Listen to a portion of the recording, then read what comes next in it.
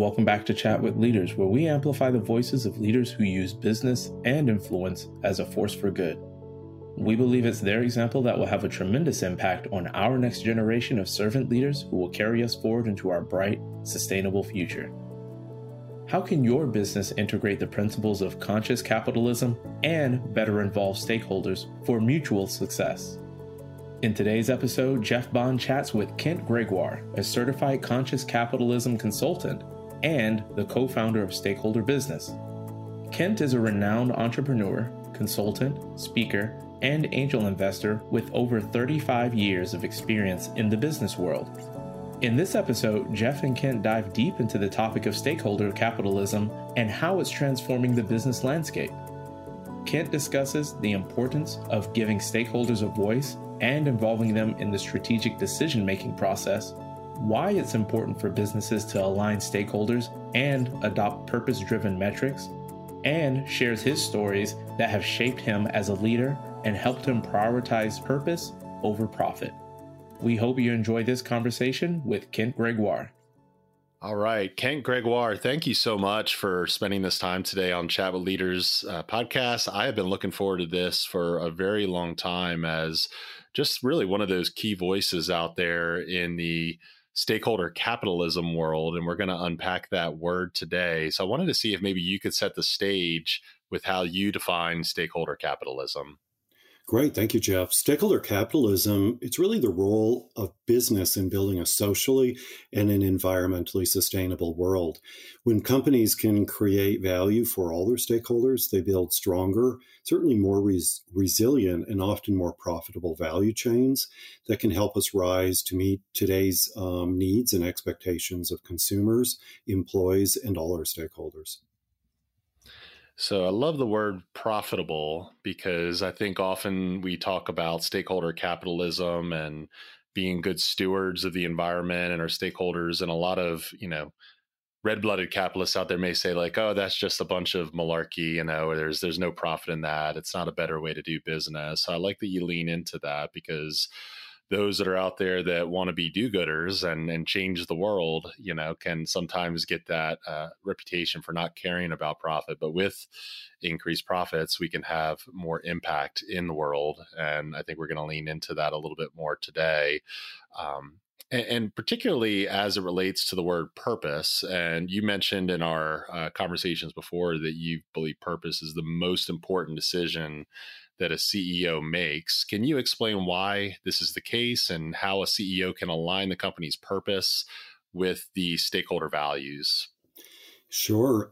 Purpose, let me define what I mean by purpose first, is to solve a worthy environmental or social problem, could be community.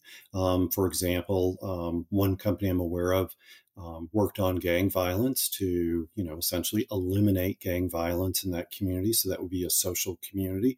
But that purpose is very much about a worthy problem, and it's about solving it. So in purpose, a company why I believe that it's the most strategic decision that will ever be made. It's the North Star. It's very clear. It has deep meaning to it. It tends to energize its stakeholders. They want to do the work. They want to work toward helping to see that the world becomes a better place. And one of the things that distinguishes purpose is it must be measurable. Most purpose statements in companies are not measurable. They sit out there. They can be a guiding point, but they're typically not measurable. And they're typically not trying to solve a worthy problem. So I think kind of setting that out there first is really important. Trying to get people to be involved in working with that purpose in the alignment of it is the stakeholder engagement. Who are these stakeholders? People oftentimes ask. Most companies will have 6 of them. They'll have employees, they'll have customers, partners and suppliers. They'll certainly have environment. So it'd be like a representative of the environment. It could be a representative of community as well as the shareholders themselves. So giving stakeholders a voice, that doesn't mean actually all of the stakeholders. It means having representatives from the group, giving them a voice, giving them a seat at the table to help us in strategy. First, our job is to understand what are their needs. So often we have always said to companies, oh, help us do everything we need done. Give. And now really the notion with stakeholder capitalism is a very symbiotic relationship. We want to understand what their needs are have them understand our needs, and begin to work together to develop real sound strategies. So by getting our stakeholders at the table, aligning them to our purpose, and we begin to really dive in and align with their purpose, it becomes a very strategic decision. A lot of times people will ask me, just as kind of putting a purpose out there, what's mine, is to expand the game of business to build a world that works for everyone. And we certainly have a mission to support that. I love that. Yeah, I love the point too that it's really the most strategic decision that's ever made. It's not just something that you come up with. It really is something that a lot of purpose-driven entrepreneurs and business leaders, labor over in the beginning of forming their business, because it is going to direct everything that they do to benefit their stakeholders and to drive shareholder return, which you named in that list of stakeholder groups. It's not dismissive of the fact that you need to be able to show economic viability of a business and that it's going to be enduring, but that you're just more conscious of that total ecosystem that you just described, and you're a great champion for that. You've been doing it over the last 35 years now. I think I remember. Is that accurate?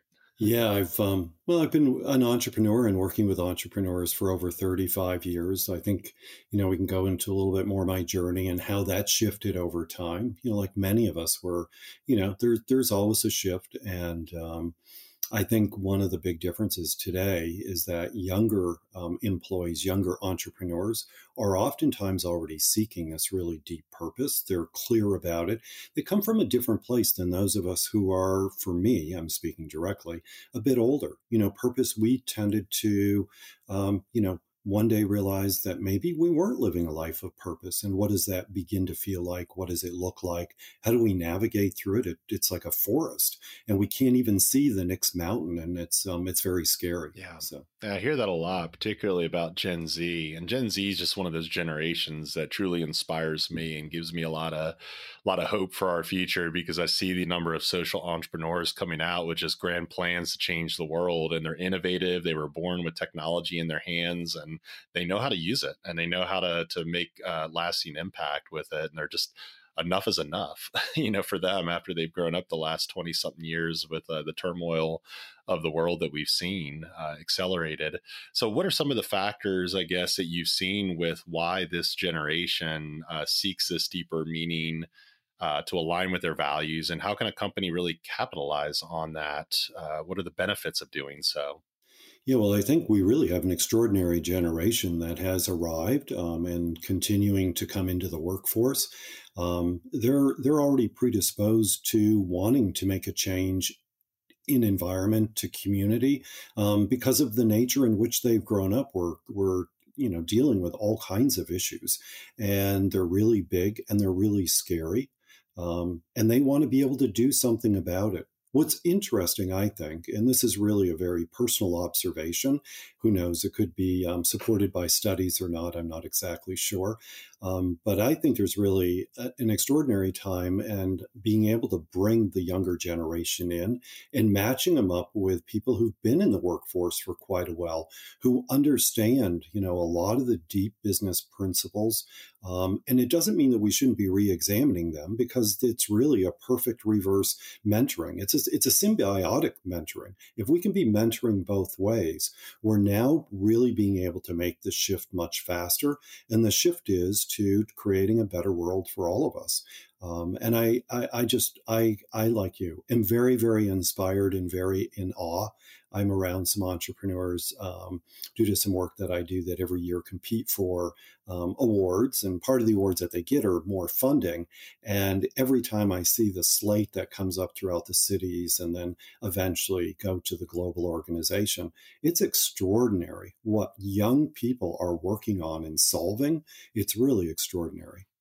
It really is. I love what you said about it being symbiotic and this reverse mentoring relationship that there is. And we have to take that posture. I mean, there's 5 generations in the workforce right now. And, as we start to become part of that older population in the workforce, there's these really brilliant young people coming into the workforce, and we have to take the posture of being willing to learn from their innovation and what they know about the world that maybe we don't, and challenge our own assumptions. But the shift really has been kind of a growing global movement towards promoting social, economic, and environmental sustainability, equality, justice, and systematic change. And of course, it's all bending towards the advice that our grandmothers all gave us, which was to leave this in a better place than where you found it, right? So Right. if we're all listening to our grandmothers, that's one thing that we all have in common, but it really does bring a lot of hope. And so as you've kind of gone through your career, Ken, I'm curious, is there kind of like any stories from your upbringing or your career that's just fundamentally affected or even changed the way that you lead people today with this sense of stakeholder capitalism at the core? Yeah, I think it's interesting. I'm going to share a story. I'm going to begin the story, though, kind of setting the stage for where we've been. And I wanted to go back just one moment. We were talking about the younger generation. And when I was of that age, and still for, a number of years, it was a very individualistic, like it's really all about me, right? And we haven't really changed that much as a society. One of the things that has changed significantly is the younger generation that's really going into community. They understand community at such a deeper level already, and that they're sometimes ignored or said, well, you don't really know what you're talking about. And the reality is, what a mistake. I'm telling you, every generation before us, they don't have all of these blinders on. And so the way that they can ask questions, they're more likely to ask questions than make statements, are really a gift to those of us who've been around for a while. I fortunately, and I'm very willing to profess this as a result of having a major milestone birthday this year, I have done everything I possibly can to remain very young in my mind as it comes to thinking about world, and it served me well. So maybe having said that, kind of go and answer your question. What's my journey been like? What brought me here? I've certainly been a dreamer. We're all our listeners. I'm sure your listeners are kind of problem solvers and doers. It collectively probably serve hundreds of thousands of employees and impact the global economy. And, that it feels really, really good. It's making some impact. But at the same time, there's this little voice that was in my head, and maybe it's in the head of your listeners, and it says, it's just not enough. And mine was way back when, many years ago, is I'm not enough. It is what kept me up at night. It was less about the business problems. Certainly it was business problems early on, but as I began aging, and I mean, literally just in my 30s, what kept me up at night was really more about, am I doing enough? Am I doing the things that need to be done? And I was still using a lot of the old paradigms around success. So at the end of the day, I was fleeting for all of these goals, like one goal right after another project. Let's just get these goals done. And so there was a lot of happiness, right? And the happiness is pretty short-lived. I began feeling unsatisfied. I didn't feel particularly fulfilled, a bit of emptiness. So in this kind of endless loop of things, I managed to get myself out of it. But we're going to step back a little bit again, because I want to go in deeper. I wanted to set that because I was one of these individuals who started a company at age 14, but it was a company. I couldn't own it because I was a minor. My parents did, but it was my company. We manufactured a product, a cleaner, and that's not exactly easy. And I had different distribution channels. I'm the one who my parents might drive me around, but I'm the one who had to have the scary meetings and open the door and talk to somebody to buy, 24 jars per case. And so in that, at a very young age, not only did I learn how to be an entrepreneur, but I also really learned, that the world is a little scary, but that also gave me the opportunity to really practice. And in the practice, I was practicing success. And I was practicing success in like an old paradigm. But things really, really started to heat up. In 92, my father's in town. He decides to stop by my office. He wasn't involved in that company, which was a software development company. But he came into my office. We went for a walk, and like out of the blue, this is an outburst. And he says, "Hey, Ken, you just don't have your business and your personal priorities in in order. You need to focus. You need to understand what's really important. You were raised with some pretty strong values, and you're not showing up as caring and kind anymore. And boy, if that wasn't enough, he said, you've been extraordinarily successful in your 20s, where most people will never get to. But the way in which you're using your money has no meaning behind it all. Well, I have a little bit of a smile on my face now. I have a very, my dad's not with me anymore, but those words were such a pivotal moment for me. But at the moment, oh my God, I think my heart just like seized up. It's like I had to recrank it to get it going. I was speechless. I disappointed my dad, certainly one of the most important people in my life. And it ended up probably being, without a doubt, still today, one of the worst days of my life. So that became a pivotal moment in my career. And I began really thinking there's got to be a better way to do business. I wasn't following so much the way that my dad had run his companies. And so I wondered if there was a deeper sense of something that I was missing and really beyond the wealth. I had seen money, and I felt there had to be something more. Business seemed somewhat easy and at the same time challenging, but it wasn't what I wanted to focus on anymore because it's not what needed my attention. I wanted to see other people win, and I wanted to see more joy in my life, not just happiness. I wanted to see more joy, and I wanted to see my employees thrive more. So I really kind of turned and went into a deep, deep exploration. So when I came across my tribe, a lot of people that were in the same place I was and certainly beyond, and it was a huge breath of fresh air. So on my quest in all of this, not only have I been an entrepreneur, but I've helped hundreds of business leaders unleash their entrepreneurial spirit for good.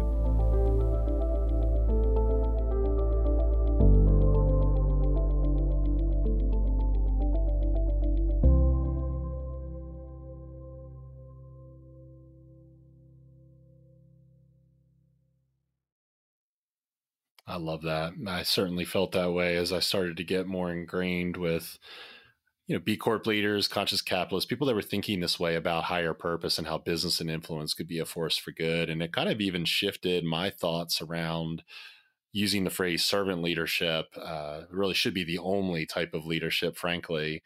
So it really shouldn't even warrant a new name for it. But the fact that there's this idea that, for-profit businesses can really be leveraged as a way to serve stakeholders and love them well is so great. And to me, it's kind of that Maslow's hierarchy of the psychological safety, love, esteem, and self-actualization, but that new kind of introduction of self-transcendence of thinking about the others and help bring the peak performance and transcending our own personal concerns and bringing out a higher perspective of joy, peace, and sense of awareness for others. And I just, I really love that. And I think it was just a really well told story.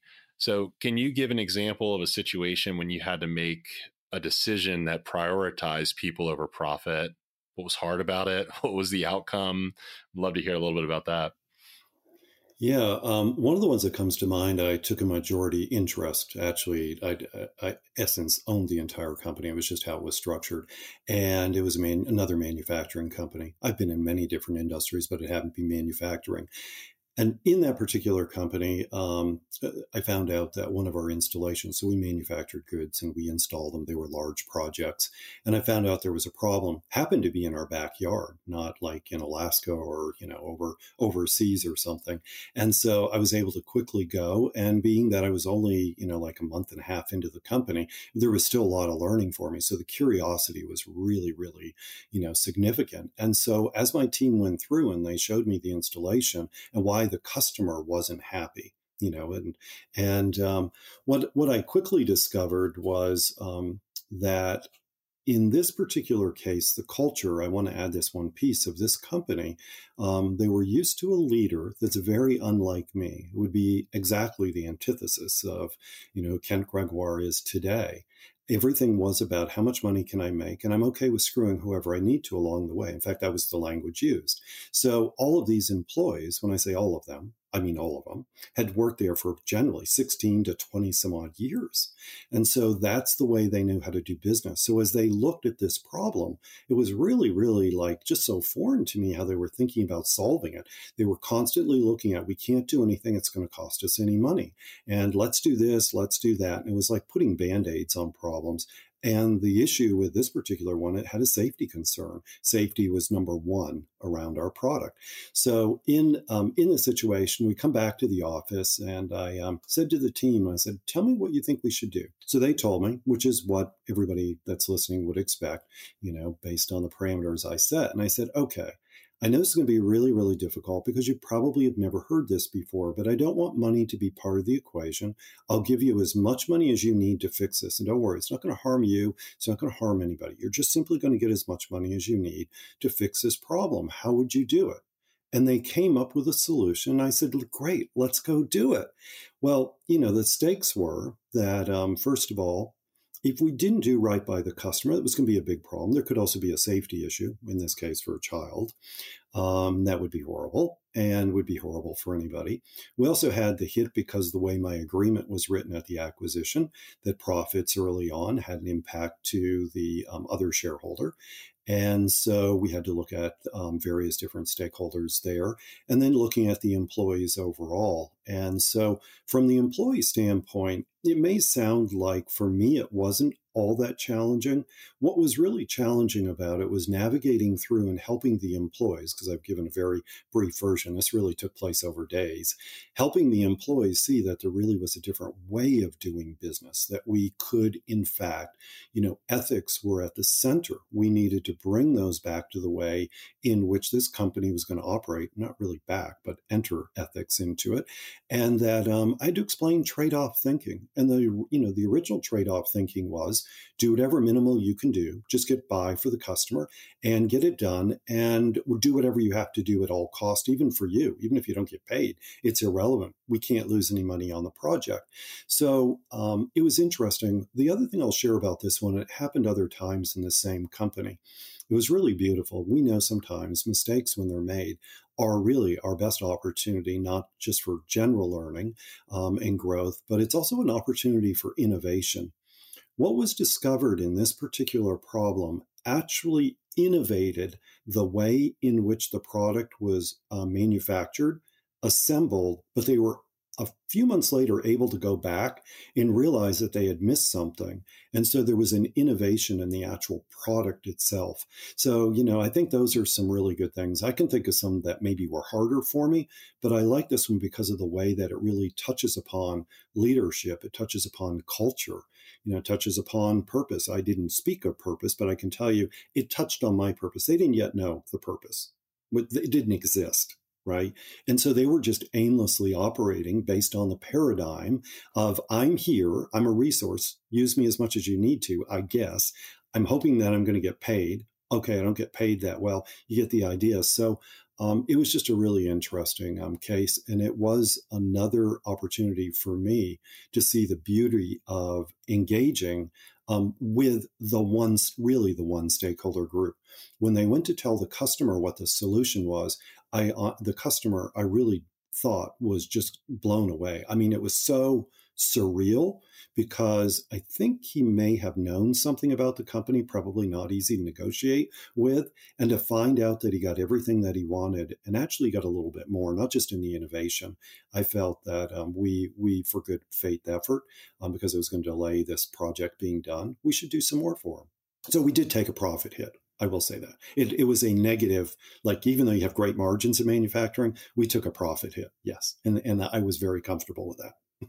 Yeah, there's a short view and there's a long view, right? Are you creating an enduring company? Are you innovating? Are you introducing ethics and something that's going to be sustainable and that's going to help you build deeper relationships, both with your people and your customers? And frankly, I mean, in today's world, the workforce is so mobile, right? I mean, you see the Great Resignation, you see quiet quitting. I mean, some of these things existed before the pandemic, but I think people are starting to realize that they have other options. And frankly, they can learn other skills they can take to other places with leaders that are leading this way, this new way of doing different ways of business versus screwing people at all costs. Like you said before, like this leader. And And I think, when people are starting to find these companies exist and they find their tribe, to your point, then, why would they work for a company, for a jerk like that? Yeah. That life is too short to work in that kind of environment. So thank goodness there is innovation that allows for new companies and entrepreneurs to thrive and build better cultures, for our workforce to enjoy, so that they can have a better life, and be Yeah, happier every day. absolutely. I'm working with a client in New York City. It's a charter school. And, charter schools are very different than in the district and how they operate, not just from an academic point of view, but certainly organizationally. And one of the things that's really, really impressed me, they do an incredible job with the hygiene side, the basic things that must be in place. But it's really difficult, of course, to have the depth and breadth of the kinds of resources for benefits, right? Because it's just a huge, huge system. And so they can have a lot more on the benefits side. What's really extraordinary about this school is that they have very, very high retention, huge engagement. But you know what they're seeing, because they're following a stakeholder model. They see amazing creativity happening. And when staff members, they call everybody staff, it's not like an educator or admin. When a staff member comes in, and let's say this case, they're leading a classroom or classes, and they say, I need a laptop for the top of everybody's desk. It's not like, oh my God, you got to go put out a budget request and all this.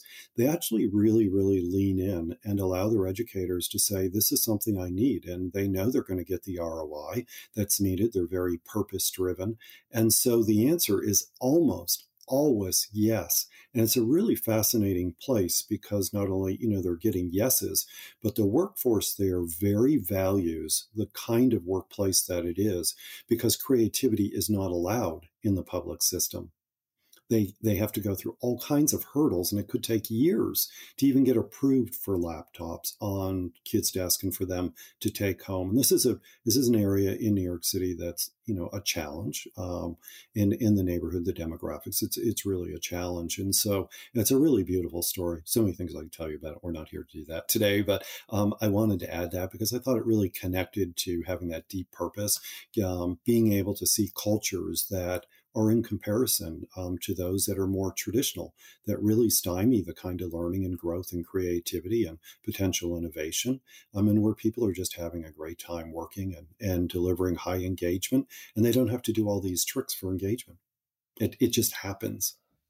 Yeah, I love that. Yeah. And I think I've had a mind shift over time as I've spent more time with people like you and purpose-driven leaders, that this, type of leadership isn't about driving discretionary effort to where people will work more, longer, harder hours, or the line will produce more product or whatever, but it actually does spark creativity and innovation, which creates healthier, more joyful stakeholder groups and companies that are enduring. And so, I've really shifted more towards that belief in creativity and innovation and joy versus just driving discretionary effort and trying to get more extraction out of everything. So, well, let's land the plane. This has been great. I could talk to you for days. We should do other series on this purpose-driven leadership. But you mentioned that this time of your life, you have this opportunity to work only with clients who are really embracing and leading with purpose. So can you talk to us a little bit more about this choice, the trade-off, how it's affected your career, and how maybe other people could choose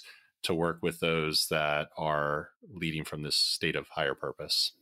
Yeah, so, certainly my career changed when my work became connected to purpose. And so when it's connected to purpose and very congruent, it's a place in which and this work isn't always easy, right? You know that, but it's a place that we can operate from with an intense clarity and a kind of energy that's not fleeting when we're not focusing on money.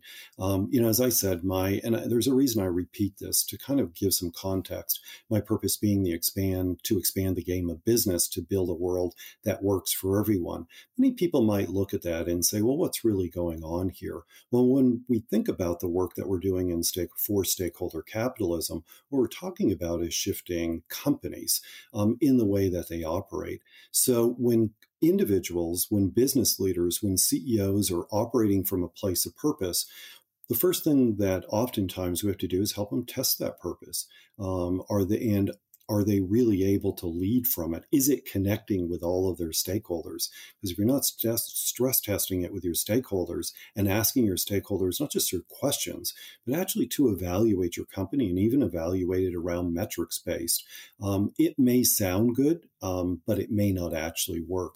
And I feel very strongly that those who are purpose-driven see it as an opportunity. They see it as a responsibility to be able to be sure that they're making this really big difference. I think a bigger challenge now is how to engage stakeholders in terms of fostering the team alignment and adopting those measures. We know that going from purpose, that bridge that's really necessary, can be somewhat very unknown. There's not a lot of methodologies out there. In fact, I'm not really sure there are any, except we have them. That's something we're very proud of. But to be able to go from purpose and to create that bridge to turn purpose into prosperity. And so, well, we've been talking a lot about purpose today because it's the cornerstone and it's essential in order to do stakeholder engagement and to be a company that practices stakeholder engagement. You know, the magic starts showing up in honoring the purpose. The real work is to actually engage the stakeholders, get your team aligned, measure it, and have your stakeholders continuously be there, giving you some really good feedback. And letting you know if you're on target. It can be a long journey, but boy, it is one that is well worth it. Super rewarding journey, I agree. And I love this turning purpose into prosperity. I'm sure that's a message that aligns with all of our listeners today, that we want to do well while doing good and feel that sense of self-fulfillment, but also through the self-transcendence of serving others so well like you do, Ken. We'll certainly be including links to your LinkedIn, how to connect and follow you, as well as some other resources that allow people to get more familiarized with your work. But Ken, I just wanted to thank you for your gift of time and sharing your wisdom with us today. It's really a great pleasure, Jeff. Thank you. Well, that wraps up another edition of Chat with Leaders. Thank you for investing your time with us today. If you haven't already, we would be grateful if you shared this episode with a friend and rated it on Apple or wherever you get your podcasts so we can pass down the wisdom from our guests to more aspiring leaders. If you're interested in launching a professional podcast to grow your business, we would love to help. Check out chatwithleaders.com for more information and feel free to reach out by emailing team@chatwithleaders.com. Thanks again, and go be a leader worth following.